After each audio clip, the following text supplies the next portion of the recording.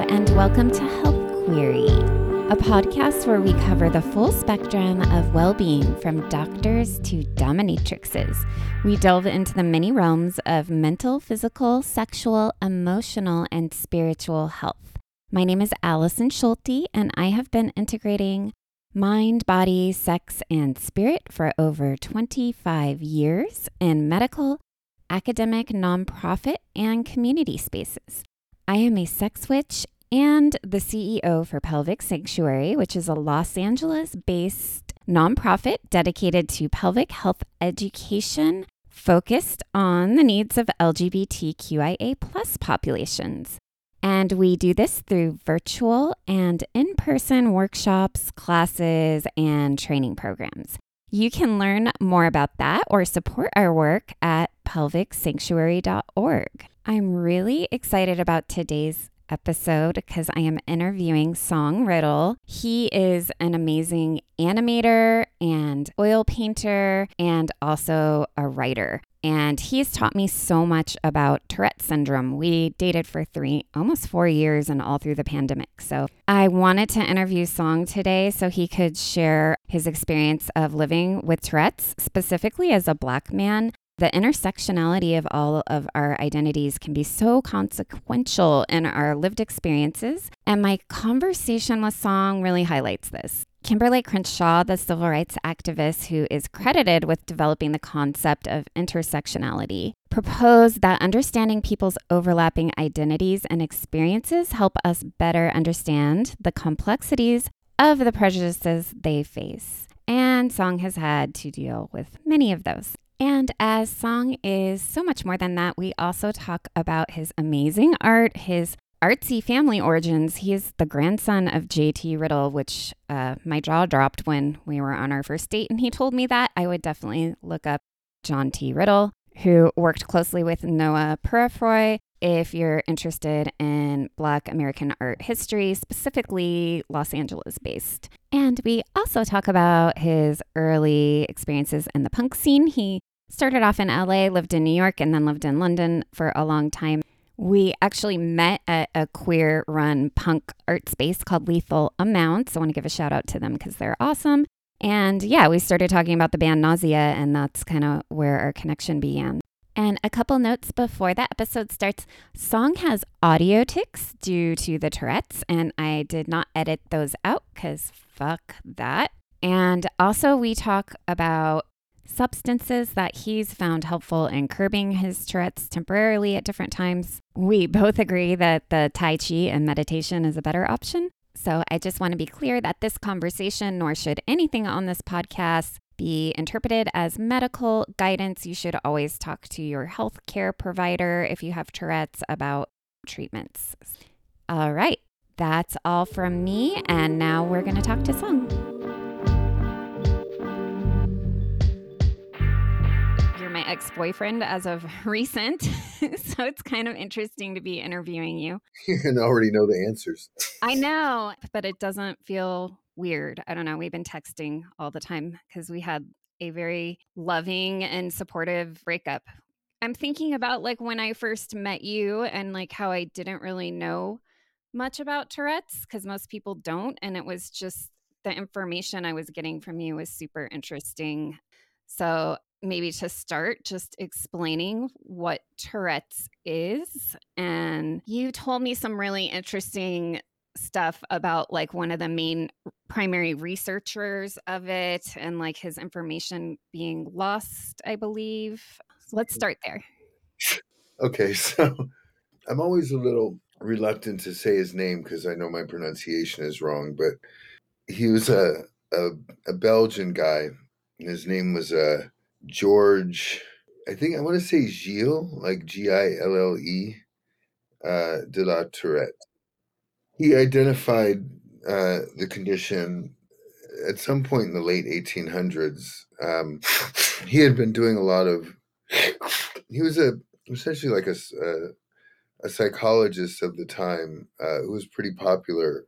You know, like from what I understand, Freud was kind of a fan of his and would often be seen at his lectures and stuff.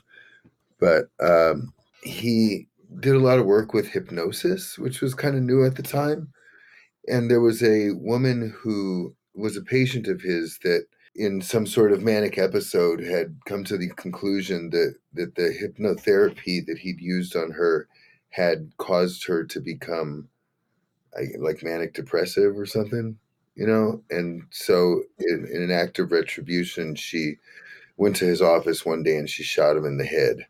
He didn't die, you know, because like of the nature of the weapons they were using at the time. It's not like, you know, like she had a 44 Magnum or something or a Glock. You know, it was a low caliber weapon, and you know, after probably I would assume a hospitalization, there began a trial, and the trial was the trial, like, you know, if you could imagine something akin to like OJ's trial of the time. You know, it was considered sort of the trial of the century of that time, because what they were trying was, they were trying, one, the relatively new practice of psychology, but also hypnosis as a means of treating people, and that came about as a result of what had happened to him when she attacked him.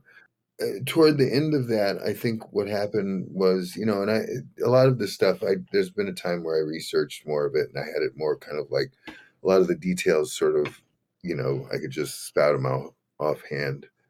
Now I'm giving generalizations. You know, of course, anybody who's interested in this, read about it and don't just listen to me, because it is actually pretty interesting, I think. So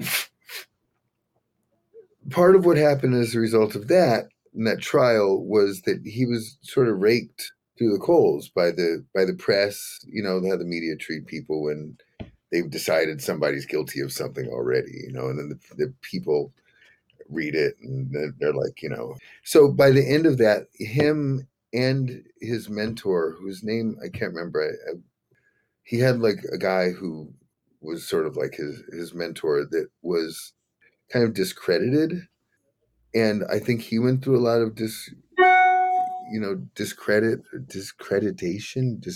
mean, what's the proper conjugation of that? I don't know, but You're better at that than me, so you're asking the wrong person.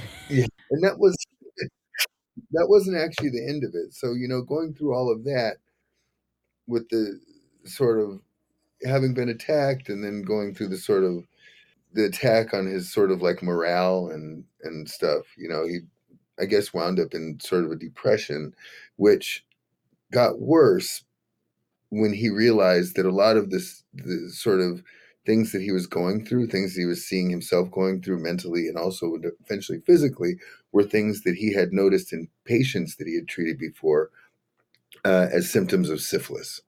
And so he got syphilis, which also sort of drove him mad. And at one point, under the guise of because he hadn't been treating anybody for a long time, under the sort of guise of like being presented with a new patient that only he could help, his friends took him to see them, and they actually tricked him into being institutionalized. They took him to an institution where he was kept for the rest of his life until he died. And so I think he died in like, I think it was 1905. When he dies, all of the sort of research that he had done had been lost essentially for about 70 years, right? And I want to say 1976, there's a guy, a doctor called Shapiro, who came to realize that some of these symptoms that they were seeing in people had actually been identified before in some lost research that this guy did, you know, nearly a century ago, and wrote a long paper about it. And that's when people first start to understand that this is a thing. That's when Tourette syndrome enters back into the sort of scientific consciousness, is 1976. For me, that is significant because I was born in 1975. And so by the time the symptoms had started to manifest in me in early or late childhood, rather, I would say, it had only been about 8 years or so since, you know, this came out 8 years that anybody had even been thinking about this. So really nobody knew what was going on, like at all. So it's interesting now because it's well known enough that like, you look at somebody like Billie Eilish, for instance, who's like, an international pop star who's been very open about having Tourette syndrome. Somebody like that, even while I know it's frustrating because it's a frustrating life for all of us, would have been young enough, late enough that when it started with her, people knew what it was and knew how to sort of like deal with it and deal with what was going on and, address it and everything. Whereas, when I was young, nobody did at all. But yeah, so there's like support for young people now. It's often looked at as like a childhood condition. For a lot of people, it goes away in their early 20s. How old were you when it manifested? I was about 8 years old. 8 years old. Yeah, when it first started, I was about 8 years old. And then I got my diagnosis when I was 14. And so I want to know, or I want to ask two things. Like, was it like, how did it first present? And then could you also talk about like how what was really interesting to me was when you told me all the different ways it can present in the body. Like most people assume that it's like, the stereotype is that people like swear uncontrollably and say things they don't mean to say, which I know is true for some people, but it's not always the case. And then, of course, like the body ticks, but I know it can be like you explained to me how it's more like an impulse that has to be kind of released in your body and that can manifest a lot of different ways. So could you talk about how that started for you and like how it progressed and then like maybe some of the other variations you've seen in the community? Because I really thought the story you told me about going to it was like a group event for people with Tourette's, and I'll let you tell that story, but that was an interesting story for me. Okay, so yeah, so the thing that the swearing, that's called coprolalia. That's the name for of it, which translates to feces mouth, essentially from Latin. Yeah, copro is always crap, right? Like coprophages eat crap. And lol, yeah, has to do with speech. So yeah, or maybe the tongue. I don't know. I don't know what the fuck a coprophage is, but Coprophage, the coprophage is anything that eats shit, essentially. Sorry. Uh, so yeah, coprolalia, which has been it's been turned into the stereotype people that swear uncontrollably. It's really uncommon. Coprolalia affects less than like 1% of the people with Tourette syndrome. It's very, very rare. But because it's so sensational, it winds up getting, it gets all the attention. For me, it started with blinking. Well, okay, so that's not completely true. I'm just gonna say physically it started with blinking, which I then moved on to doing, I guess, like the opposite of it, which was like widening my eyes and making a lot of faces, uh, smiling, opening my mouth, that sort of thing. I don't know if you can see this thing, like my scalp moving like that. That's the thing I do. That's a little more. People don't always realize that's happening.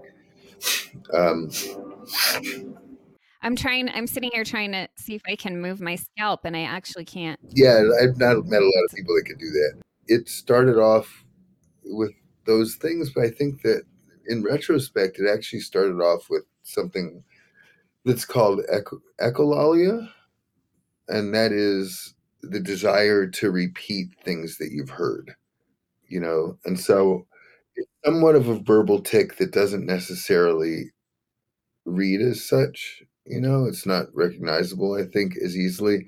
It took years for me to realize that that was something that I did. And looking back, I realized that that's actually probably the first thing that I can remember doing, and so that'll be stuff like I I do this a lot with myself. Like if I say, especially if I'm alone, I don't really do it if other people are around, but if like I say something, like I want to say it repeatedly over and over again, and or like with different inflections, things like that, or like if yeah, it's like sometimes if I'm watching a movie or something like that, and somebody says something in the movie, I'll want to repeat that thing that the person says in the movie. Not shocking, but it's definitely there. And I think I have a lot more control over it when other people are around. It's not something that I do a lot unless I'm by myself. But yeah, a lot of stuff. I mean, you can see stuff. I don't know if it's how much I need to describe because I'm doing it. Well, this will be an audio Yeah. format. So just, Yeah, for the audio listeners. yeah, it's a lot of body ticks, a lot of like ab flexing, which kind of comes off as me jumping, like my whole body jumping. But what I'm doing is I'm flexing my abs or pushing my abdomen. Like if you imagine the thing that you're not supposed to do when you poop, like when you push, Right. that's what I'm doing, like constantly. Yeah, it's so bad for your pelvic floor, like that bracing down, like, and I remember you were doing like some cognitive, could you talk a little bit about like the cognitive behavioral therapy you were trying to, where, because like there's certain tics that are harder on your body than others. And you were working with somebody about kind of like it was so interesting to me that like there could be an option to maybe like try to transfer the release to a different movement. Am I understanding correctly? Yeah, I mean that's sort of the idea is that instead of because it has to happen anyway, but instead of it being for instance, like that thing, the full body tick that I was just describing, or jumping. I jump a lot, which causes all types of problems. Like I always try and keep my floor clean of debris because like if I jump and I land on something that's there, I could really hurt myself. Like I jumped Mm. on a claw hammer once and you know back of my foot and had to go get a tetanus shot, and it was just a bloody. Oh my God. Or like the thing, like I grind my teeth, and I mean, my teeth are all busted out and stuff, like broken. They're all broken. But yeah, um, yeah, there's a lot of stuff like that that's really harmful, and so what you want to do, I guess, is you want to try and habitualize other movements when you feel stuff happening, so that those movements can at least sort of like replace the ones that are there that are harming you. The hard thing about it is that a lot of this stuff is complex. They're like complex ticks. So it's not like you just do one. It's that one leads to other ones, which lead to other ones. And then you're in this gigantic cycle of ticking that is really hard to break out of. And unless you're like in a like some sort of like meditative state, which you just can't be most of the time. It it's almost impossible to know when they're coming, and so it's just like as natural as as blinking your eyes or something. It's sort of instantaneous, and so what happens is, at least in my experience, is that what I'm actually trying to do is to use those cognitive behavioral tricks to break out of the cycle of ticks that I'm in. But I use them to stop the cycle. So like, or like whatever. I won't say cycle's wrong because that means that it's continuous and cyclical. But it is like it's like a thread. It's like a thread of ticks, and they're going to stop at some point.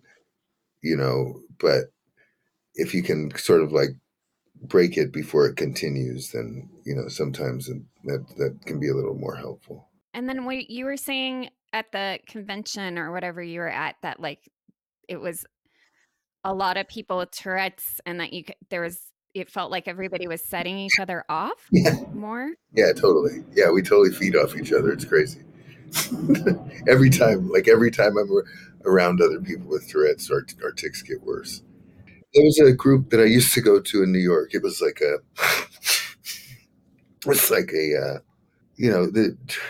the Tourette's Association of America, which regrettably had to change its name from the Tourette's Syndrome Association because of the stupid Travel Security Administration having taken the name TSA after 2002.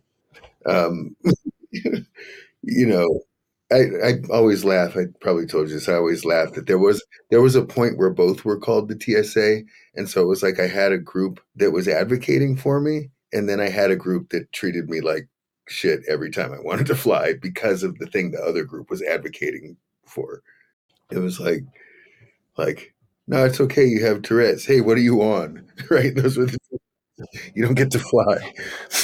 And like, what were some of the other ways you saw it manifesting in other people? Yeah, I mean it's different for everyone. We're sort of I think we all kind of find our own ticks in life. We find our own things that satisfy us, the thing that we need to do to get that thing out, and so it's everybody finds different ones. Like I don't know, I know that I was telling you one time there was a guy that I knew who his thing was he had to like touch people, right? It was like almost like he had a compulsion to invade other people's space. So like if he was talking to somebody, he would like tap them on the shoulder or something like that, or you know, like touch their foot with his foot, which, like stuff like that can be really if you're talking to the wrong person and they misunderstand you, it could set you up for terrible things to happen to you. Yeah. I'm sure you have a million stories, but like I've the intersection of like racism and being a black man and then presenting with Tourette's and these tics. I mean, you've got like a double whammy. Do you want to share some about your how you've navigated that and like how have your experiences been like navigating the world as a black man with Tourette's and like what have been some of the challenges? Do you feel like you've had less access to services or anything like that? Yeah, it's hard to say. It's hard to say how many things are. It's difficult to say how much of people don't always say what's bothering them. you know in fact, most of the time it's a liability if you just come out and say that you have a problem with somebody for some reason. Like if somebody's like, I have a problem with you because you're black, like that's definitely a lawsuit. If someone says I have a problem with you because you have Tourette's and they know that it's Tourette's, that's also a problem. But most people don't know that's what it is. And so what they assume is that usually that I'm high on something. Yeah, so I don't generally get like if anyone knows it's Tourette syndrome, it's fine, right? Like somebody's always going to be like, no, no, it's okay. He's got Tourette syndrome. They notice it or whatever. But the problems that I have are when people don't know that's what it is. It's really hard to say where their their problem with how I'm behaving intersects with their problem with me being black. Like it's just I just don't know. I mean, I can say specific things to both of them definitely. Like I can remember the first time in my life that I was walking down the street and a white woman clutched her purse as I walked by. Like I remember the first time that ever happened to me, and I was just like I was going to the store to buy a model airplane. Of course you were. You know, I was a little kid. It was just like to me, it was just like okay, that's like the world that I live in, right? Like that's what I have to deal with forever now. So it's stuff like, like if I go to a store and I'm looking for something and they don't have the thing in the store, while I'm leaving the store, I'm constantly going through in my head explanations for when they ask me why I'm leaving without buying anything, like that kind of stuff. So some of it is like, learned and some of it's not there, but it is definitely like there's some level of trauma from it. And I think from both of those things, like I can, okay, this might be a thing where it was both of them. When I was about 15, I had an appointment with a neurologist somewhere in Santa Monica. So, it was snooty, this office, and I was waiting to be seen. And the security guard approached me and told me that I was making the other people there uncomfortable and that I would have to leave. And so that's like, okay, like it's a neurologist office. So I would have to assume that maybe they knew or were used to something, like people behaving with, like other neurological disorders that might be strange or whatever. But as an adolescent black male, you do go through a lot of bullshit, you know.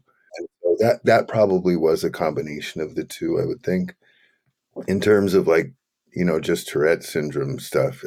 I mean, that's like that is endless. That's like, I got kicked off a plane once, you know. Yeah. I wish that happened more recently so you could have sued. This is actually really frustrating. I tried to sue at the time, and I went to a lawyer, and the lawyer straight up told me it wasn't worth their time because they wouldn't make enough money off it. They said the amount of money that I had to gain if I won that lawsuit was not enough to pay them for the amount of time that it would take for them to carry out the And lawsuit. you were like a kid going to visit your mom, right? I was 20, I think 26 at the time.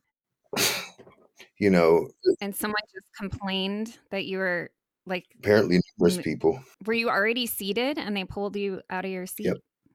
seat? And then they just made you get off the plane? And I had to wait 12 hours for another plane. Wow. Yeah. Um, other stuff that happens is, recently this is a weird one, but this is also not uncommon that I was at a Goodwill. You know, like, like in LA, there's that thing where they have a front door to the store, but instead of having the front door open, they lock it and then make you go through the alleyway to their like parking lot entrance of the store. So, yeah, for this particular Goodwill, you have to walk like 2 blocks through an alleyway to get to the inside parking lot. But Like, you know that's because nobody walks in LA except for you. yeah, yeah, only a nobody walks in LA is my favorite line in this song. It's just that there's so many things that don't strike me as odd because I'm in a car, but if I was on foot, I'd be like, "Oh." Yeah, why would you do this? It's like you're antagonizing me, like purposely antagonizing me, Right. you know. So then you have to walk all the way back around and then walk like 2 blocks down the alleyway. So anyway, I get into the Goodwill and I'm walking around or whatever, and I don't see anything that I really want. So I leave. But there's a woman that left before me, and she's like maybe a block ahead of me. We'll say maybe like maybe 10 yards ahead of me. Anyway, she's walking ahead of me, and I generally have a thing like if I pass a woman on the street, I usually will like try and look the other way or something because I always feel like, especially if it's at night or something, like I don't want to make anybody feel like uncomfortable or whatever, so I'm already like kind of nervous, but I think that because that happened, I wound up making like a loud noise, which is like a kind of, I do like like that, and it sort of echoed, and she looked back, and then she turned the corner, and as I got to the street out of the alleyway, this guy pulls up to me on a bike, and he's like this cholo, and he's like, "Yo, you disrespecting my homegirl?" And I was like, "What?" He's like, "Are you disrespecting my homegirl?" And he said like something like, "My homegirl said that you were, you know, I don't know, doing fucking something. I don't know, maybe she thought I was catcalling her or something, whatever." But I quickly explained to him, I was like, no, not at all. I've got Tourette's syndrome, and I sometimes just make those noises and stuff. And thankfully, he was like a reasonable person, like he was like, oh, okay, and listened to me and went on his way. But I mean, that could have gone any direction, like that could have been like if he was somebody that thought I was full of shit, or if he didn't even just bother to ask me, like he could have just come up and just socked me in the back of the head or something. Uh, and that kind of stuff happens all the time. Like a few days ago, I was walking down the street and a guy went by me on his skateboard and he kind of bumped into me and slightly apologized. not enough to show that he actually gave a shit, but kind of apologized. He was riding from behind me and hit me from behind, and he kept going. And I did that again, like a little bit, probably because I was, nervous because that just happened, or I was like stimulated in some way. And I made a noise, and he got off his skateboard and turned around and picked it up and started coming at me. He was like, yeah, you got a fucking problem. And I was like, no, no, I don't have a problem. It's just me. I just do that sometimes, And he listened, and he turned around. I think, you know, like, I think ultimately nobody really wants to fight, but some people are just really crazy and aggressive. I would get nervous. Well, I already just like love to worry and be neurotic, but like it really was amplified when, as your girlfriend, like I was really freaked out when we were at the Psycho Festival in Vegas, and like one of your friends called me because you lost your phone and it was late, and I was like, it was so different than if I had like with previous boyfriends, because I was like, oh my god, that festival's like hella white. and Vegas is just full of like white, like drunk douchebags. And I was like nervous because you're black, and because of your Tourette's, and because you didn't have your phone, and because I assumed you'd had some drinks. And I was just like racing through my mind all the ways that you could be misinterpreted, and someone could, get you could end up in a bad situation. And it's like the parasympathetic nervous system has to be running all the time for you. I mean, like women have that too to a certain level. We have to be on guard, but also, yeah. And then just I think about like when we first started dating, like just like little visits to shops or restaurants or places, and just like people, like noticing people notice, and just really like starting to understand why you're like, if somebody says bless you or whatever, you're because they people sometimes think you're sneezing. At first I was like, well, why don't you just tell people? And like, but then after spending time with you, I realized how exhausting that must be, because I notice people noticing all the time, and you've just got to like shut it out and just let it be their problem, Yeah, unless I mean, you can't just walk into every space you go to and be like, hey, I have Tourette's. Just, I'm doing this because I have Tourette's. Like, oh, that wasn't a sneeze. It was Tourette's. It's like, yeah. I mean, it actually happened again recently. I was like, and I this is why I think about this all the time as well. Like what you're saying, like the exhaustion of having to explain yourself all the time. Like, so I had a doctor's appointment up in Silmar a few weeks back, and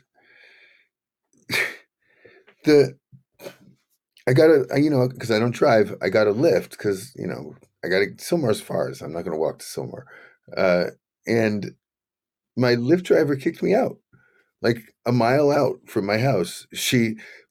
Actually, first, before she even brought it up, while we were driving, she switched the music to the Christian station. So I was like, shit, am I gonna have to listen to like Christian talk radio this whole time? It was like a dude talking about, just Christian stuff. And I'm sorry. and and yeah, like a mile away from my house, she pulls into the Denny's parking lot, and she's like, "I'm sorry, I don't feel comfortable driving." And I'm like, I tried to explain it to her. I was like, "Well, because I don't just get in the car and explain it. If Lyft or Uber had like a section where you put like about me, I have Tourette syndrome. Please don't be alarmed." Like I would just put that, and so they could just read it. If they don't want to pick me up because of it, that's fine. Somebody else can come pick me up. You know But yeah, so she's like, "I'm sorry, I don't feel comfortable driving." And I'm like, "Well, oh yeah, no, I've got Tourette's syndrome. I just do that sometimes. I'm okay." And she's like, "Yeah, I'm sorry, I just don't. I can't." And I tried to explain it to her, and and she wouldn't budge. And so I got out of the car, and then as I was getting out of the car, she's like, "Have a blessed day." It's what t-shirt were you wearing though? just so insulting. What does the Swans shirt you have say? She says, "You fucking people make me sick." I only wear that in very specific situations. I probably usually if I'm going to the doctor, I'll wear like a really comfortable shirt, and that'll be something like I have a couple of shirts with Doctor Doom on them, the Marvel Comics villain, Okay. and I wear those to the doctors quite often because they're just Aw. loose and ratty. Um, And they say doctor on them. I wish. uh, but yeah, so yeah, that kind of stuff is crazy. And then when the bus rides up here, like a lot of times, like, well, I guess not just the bus, but that's like people think you're like the cholos would think you're doing the head nod. That was really funny because because I do that, and so they'll be like that as they walk by. But the one that I laughed one time because I sometimes I'll do it and it'll be like a really long one. So I'll be walking and I was like that, like for a while. And when I came back down, this cholo was walking past me and he went, He did like a slow-mo head nod. You're gonna start like a new trend, like the slow head throwback. It's like extra cool. right. That's what he thought I was doing, I guess. So I have to say, like, it blew my mind that it actually turns off when we would have sex. Like your Tourette's almost completely went away, which was I'm like so used to your tics. Like I don't know, I've just they've it's just part of you to me. So I don't really think about them, and I felt that way pretty early on, and that might be because I was married to somebody with MS for a couple years, and they would have like spasms and twitches and things like that. So like I kind of like just adjusted to that. And then when we had sex, it you turn like super smooth. Smooth? You're smooth in bed. For sure. And it's a weird feeling to just have you like like you almost like shape shift or something. Is that the only time that that happens? And when you're sleeping, do you have any theories of why that is? No. I mean, sleeping, probably there's no stimulus.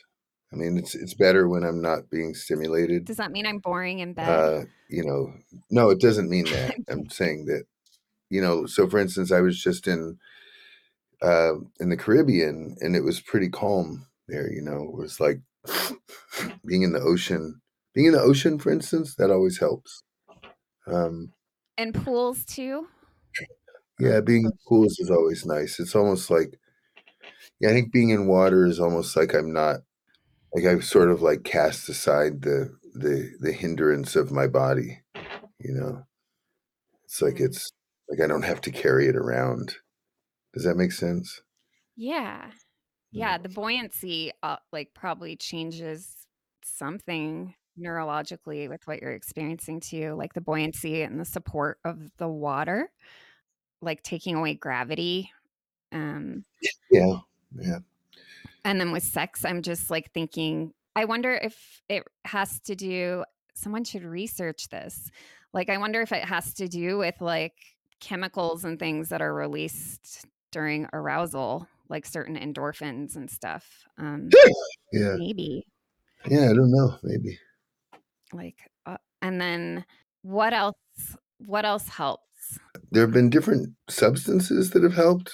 For me, I've had a thing with substances for a long time.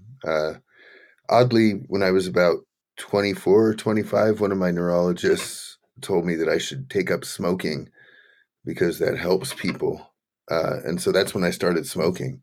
Yeah, which I did for like 20 years. I thought you just did that because we were old punk rockers and we just put shit in our bodies for years. I didn't realize a doctor started you on that. Yeah. Yeah. In fact, at the time that I started smoking, I didn't even have any alcohol for like 4 or 5 years. I've been pretty sober. Yeah. But yeah, that's another one. Alcohol. Alcohol is great for the first like three drinks. It's like, oh wow, this is what it must feel like to be, it's what it's like to be normal, But then obviously, three drinks become 20 drinks and that's a problem. It's its own problem, right? Yeah. Ecstasy is great. Mushrooms are great. I always think that they should do some sort of.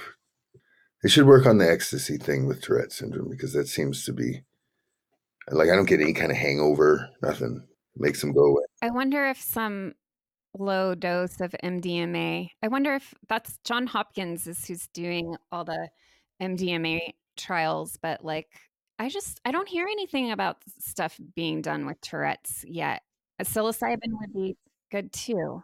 Yeah,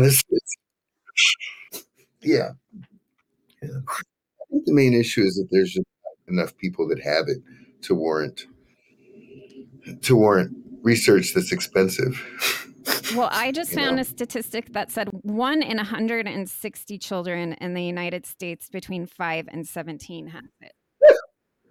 Yeah, it's a trip. That's a lot. But I think it's also like one of those things like I think some people maybe don't know they have it or it can be misdiagnosed or they're also not they're hiding it and cuz they feel ashamed but they don't realize what it is. So like there's probably that too. But I wonder if like working with Yeah, MDMA and psilocybin, like you can realign your neural pathways really. Like so maybe not as I don't know enough about it to really speak, but I just like listen to shitloads of psychedelic podcasts and pretend like I know what's going on. But yeah, um I wonder if with like that combined with like the cognitive behavioral techniques could like work for like um muting some of the ticks or transforming them if that makes sense like how yeah. they move through the body like you could find a different way to move them through the body if you were working with psychedelics maybe meditation does that help Kind of. It, it helps. It helps a little bit. Uh, mo- the main thing is that whenever any of this sort of like, how would you say this? Like sort of temporal things that you do, like meditation or like, I found Tai Chi really helpful or even exercise, like working out and stuff like that. It's good while you're doing it and it's good for a little bit after, but it always comes back. Like it doesn't like, you know, like I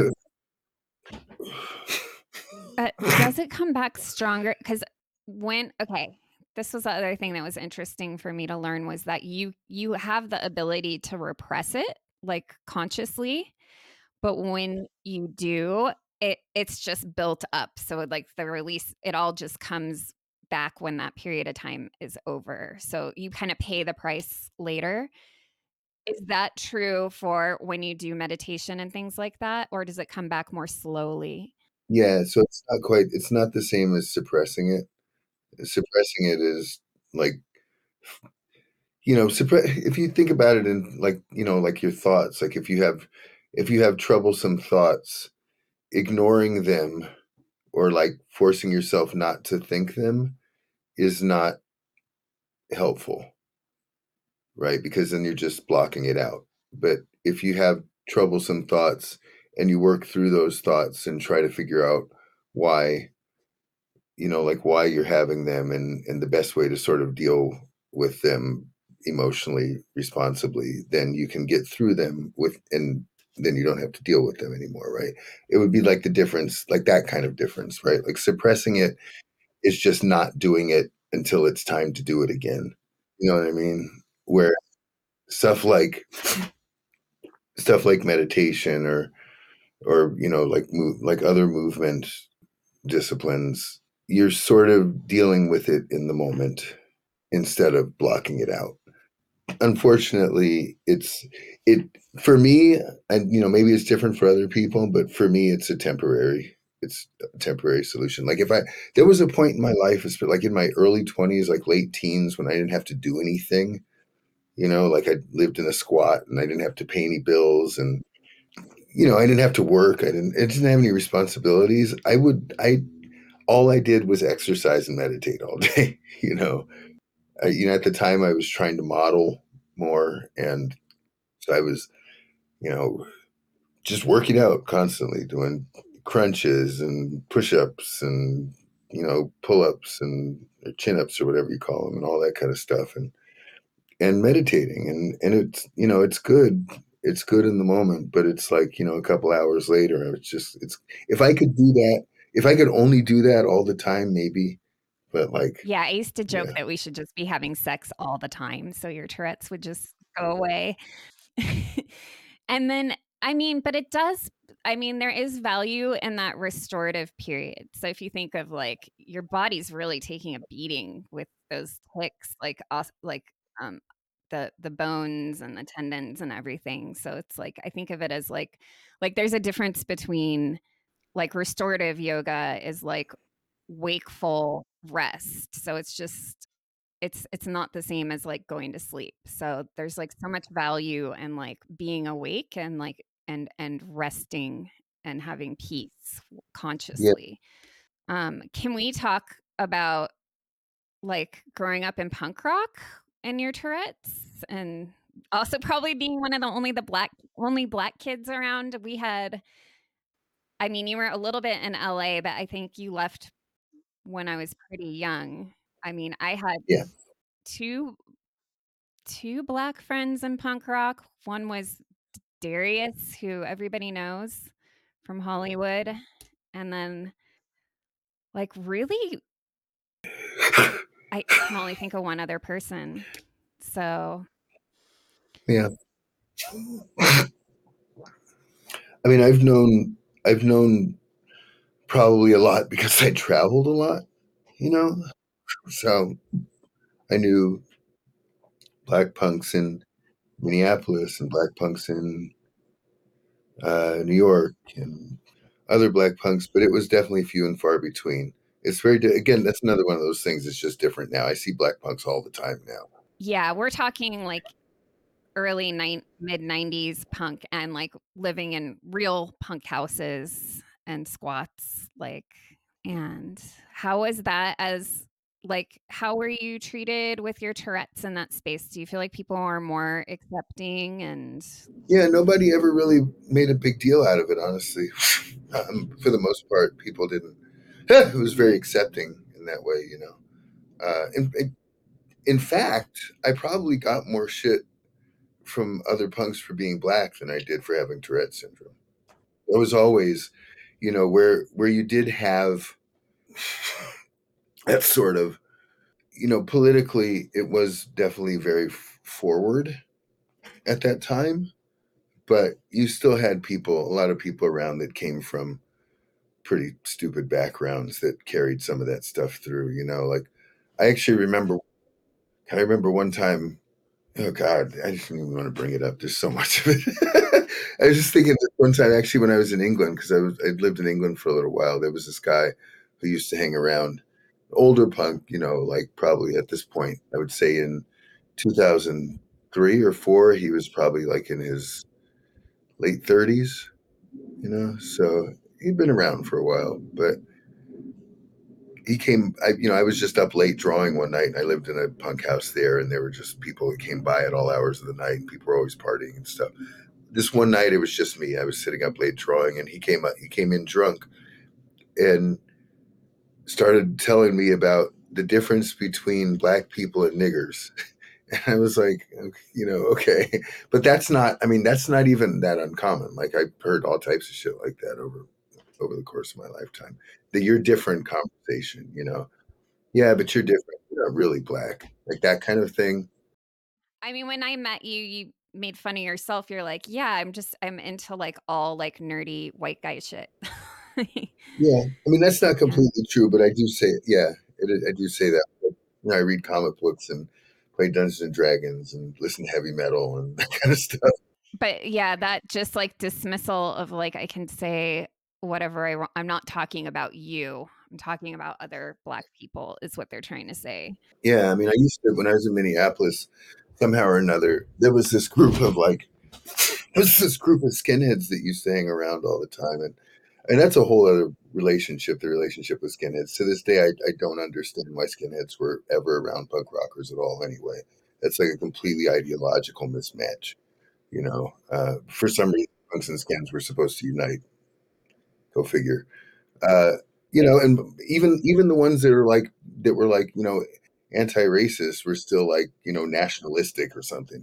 It's still like weird, just a weird match. A lot of macho dude Yeah, shit too. yeah, yeah. But so like there was this group of skinheads that used to hang around, and uh, they were like the local sort of anti-racist skinheads in the area, but they would always refer to black people as boogers. You know, that was their thing. It was like, oh, we're not racist. We're not going to use the N word, but we just say boogers like affectionately. And it's like, well, no, you're still like othering black people in like a really weird pejorative way. you know. um, Just thinking about DH now too. It's so sad to lose him because he was probably one, I assume, really important representation for yeah, you. DH and I was never a huge Bad Brains fan, but obviously Bad Brains were there, and so that was like, it's you can point to that and say like, no, but look, I mean, there's like foundational black people in punk rock. I mean, Polystyrene, for instance, from X-Ray Specs was black. That's there's Somalian, right? So um, it's not like we weren't there, and for that matter, some of the stuff that was like ultra important foundational within hardcore and punk was done by black people, so it was weird to have that kind of presence around. But yeah, I mean, I'm not saying it was everybody. It's not like not even certainly most people, not even really a small fraction. But again, the reason I brought it up was to say that I got more shit for being black than I did for having Tourette's syndrome, which is No, I remember feeling that vibe. Like, yeah, when I was younger, of just being like, we're all super PC, like food not bombs, but then like people would say ableist and racist stuff, racist light or whatever you want to call it. Like that wasn't super blatant, but microaggressions.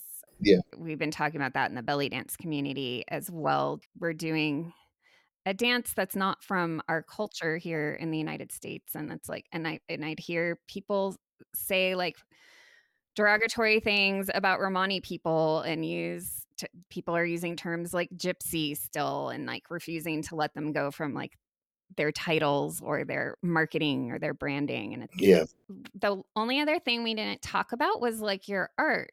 You are an amazing artist and painter and animator. And it was really interesting. That was one of the things that I was so interested in when I met you was your talent as an artist, but also thinking, wow, like how do you do these paintings and then your body is like ticking and it seems like the last thing I would expect somebody with body ticks to excel at because you're so careful and like detailed and patient and how you make things. And I noticed this because it's so opposite of my own nature, so I like really admire that about your skill. How did you start drawing and discover art, and how does that relate to your Tourette's? And I know you do a portrait of yourself every year on your birthday, which I thought was also really cool. thank you for reminding me. I didn't do one last year. I've been drawing since I could hold a pencil. It's just I've always drawn. I've got drawings that I've done from like the age of 2 still hanging around. I had an artistic family as well, and so I was always around artists. My grandfather specifically was somebody of note who has art all over the place. John Thomas Riddle is his name. Um, yeah, and so I grew up around art and artists and making art and stuff. Uh, I was an only child. I spent a lot of time by myself, so that was always just a good way of entertaining myself, sitting there and drawing. Um, I don't think that it was something that was ever going to go away. I think that in conjunction with Tourette's syndrome, it becomes sort of one of those meditative things that we were talking about before, where while I'm working, I'm a little bit more aware of what my body is doing because my focus is more singular, you know? Um, so I can always tell when I'm about to do something, and then I just kind of pull away and do that. It's the same with driving. Like if I, the times that I have driven in my life, like I don't tick at all while I'm driving. Um, and it all comes out when I'm at the stoplight. uh, yeah. So I know, like I'm more, in a sense, more relaxed because, that kind of focus is its own sort of meditation.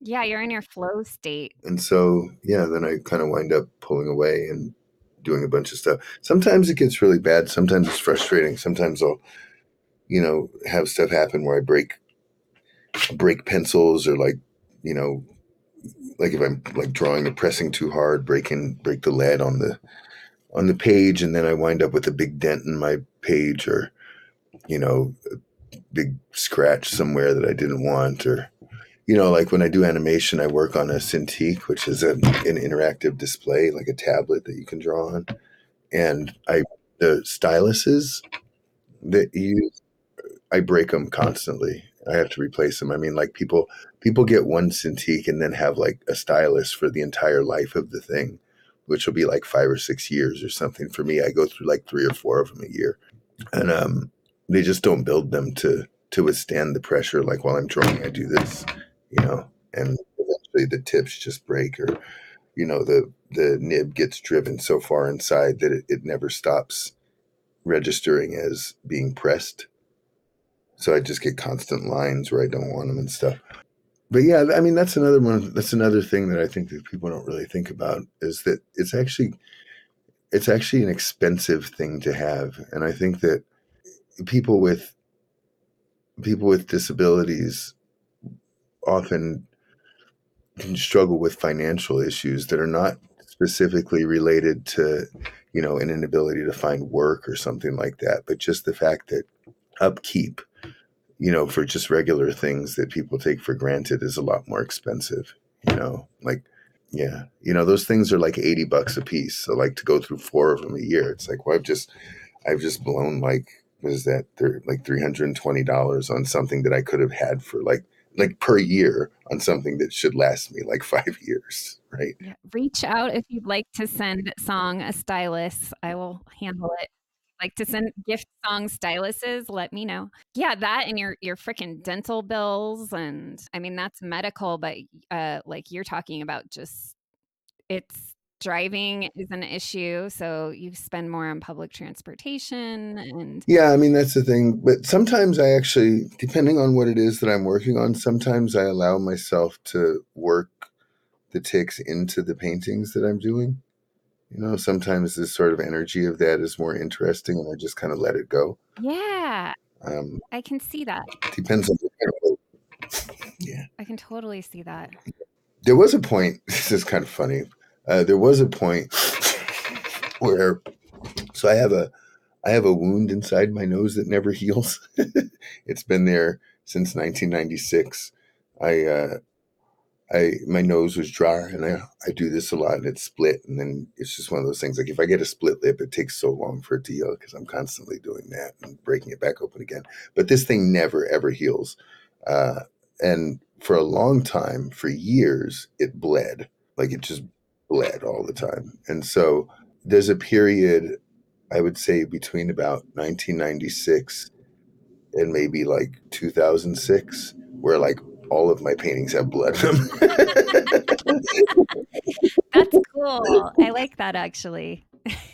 Did you just like let it did you like mix it into the paint or did you let it No, it was actually kind of frustrating because especially then I was doing more illustration, and so it's like clients want something that's a specific way. It's like, damn, how am I gonna, like, I have to like clean this off without wearing the paint down and like, painting on top of it and hoping it doesn't come through. And, it's just all this, it's annoying. Really witchy. That's what Ron Ethy made himself famous doing blood painting. Where can people see your art and your animation? Oh, wow. I'm so bad about this. I mean, I have an Instagram page. It's my Instagram it's my name, SONGE_RIDDLE. There's another one that's SONGERIDDLE___. Don't follow that one. That's not mine. But the one that is my name, SONGE_RIDDLE, is me. Also, I have a website, songriddle.com. That's got some art on it, but it's a lot of the same stuff. I do some animation. If you ever watch Sherman Showcase, which unfortunately got canceled, and I'm sad. I did animation on Sherman Showcase on IFC. And you can watch it on Hulu too. Yeah, which you can watch on Hulu. Some stuff coming up, which should be fun. But I've been intermittently working on some animation for a documentary about the Butthole Surfers. And let's see what else is out there. I don't even know. I've been working professionally for 25 years about it at this point. So I mean, if you do a Google search for me, you'll find me. I'm one of the easiest people on the planet to find. And do you take commission for paintings? I do. Yep. Yeah. $3,000 per painting. Okay. I'm joking. No, you should charge $3,000 a painting. They're really good. Like, I think you should do goth pet portraits. Like, that would be pretty fun. I think I would enjoy that. Yeah, I could see also like famous goth people getting their pets painted by you or something. I would really enjoy that. There was a long time where I was the animal guy. I was doing book covers and somehow or another got pigeonholed as the guy who painted animals for the book covers. I don't know. But I do like animals. They're fun. Do you want to wrap it up and I'll grab a cat for you to look at?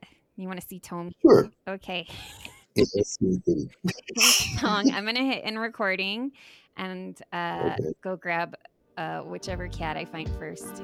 Thank you for joining me for another episode of Health Query. And I am serious, y'all. If you want to send Song a stylist, you totally should. His contact info is in the show notes if you need details about what he needs.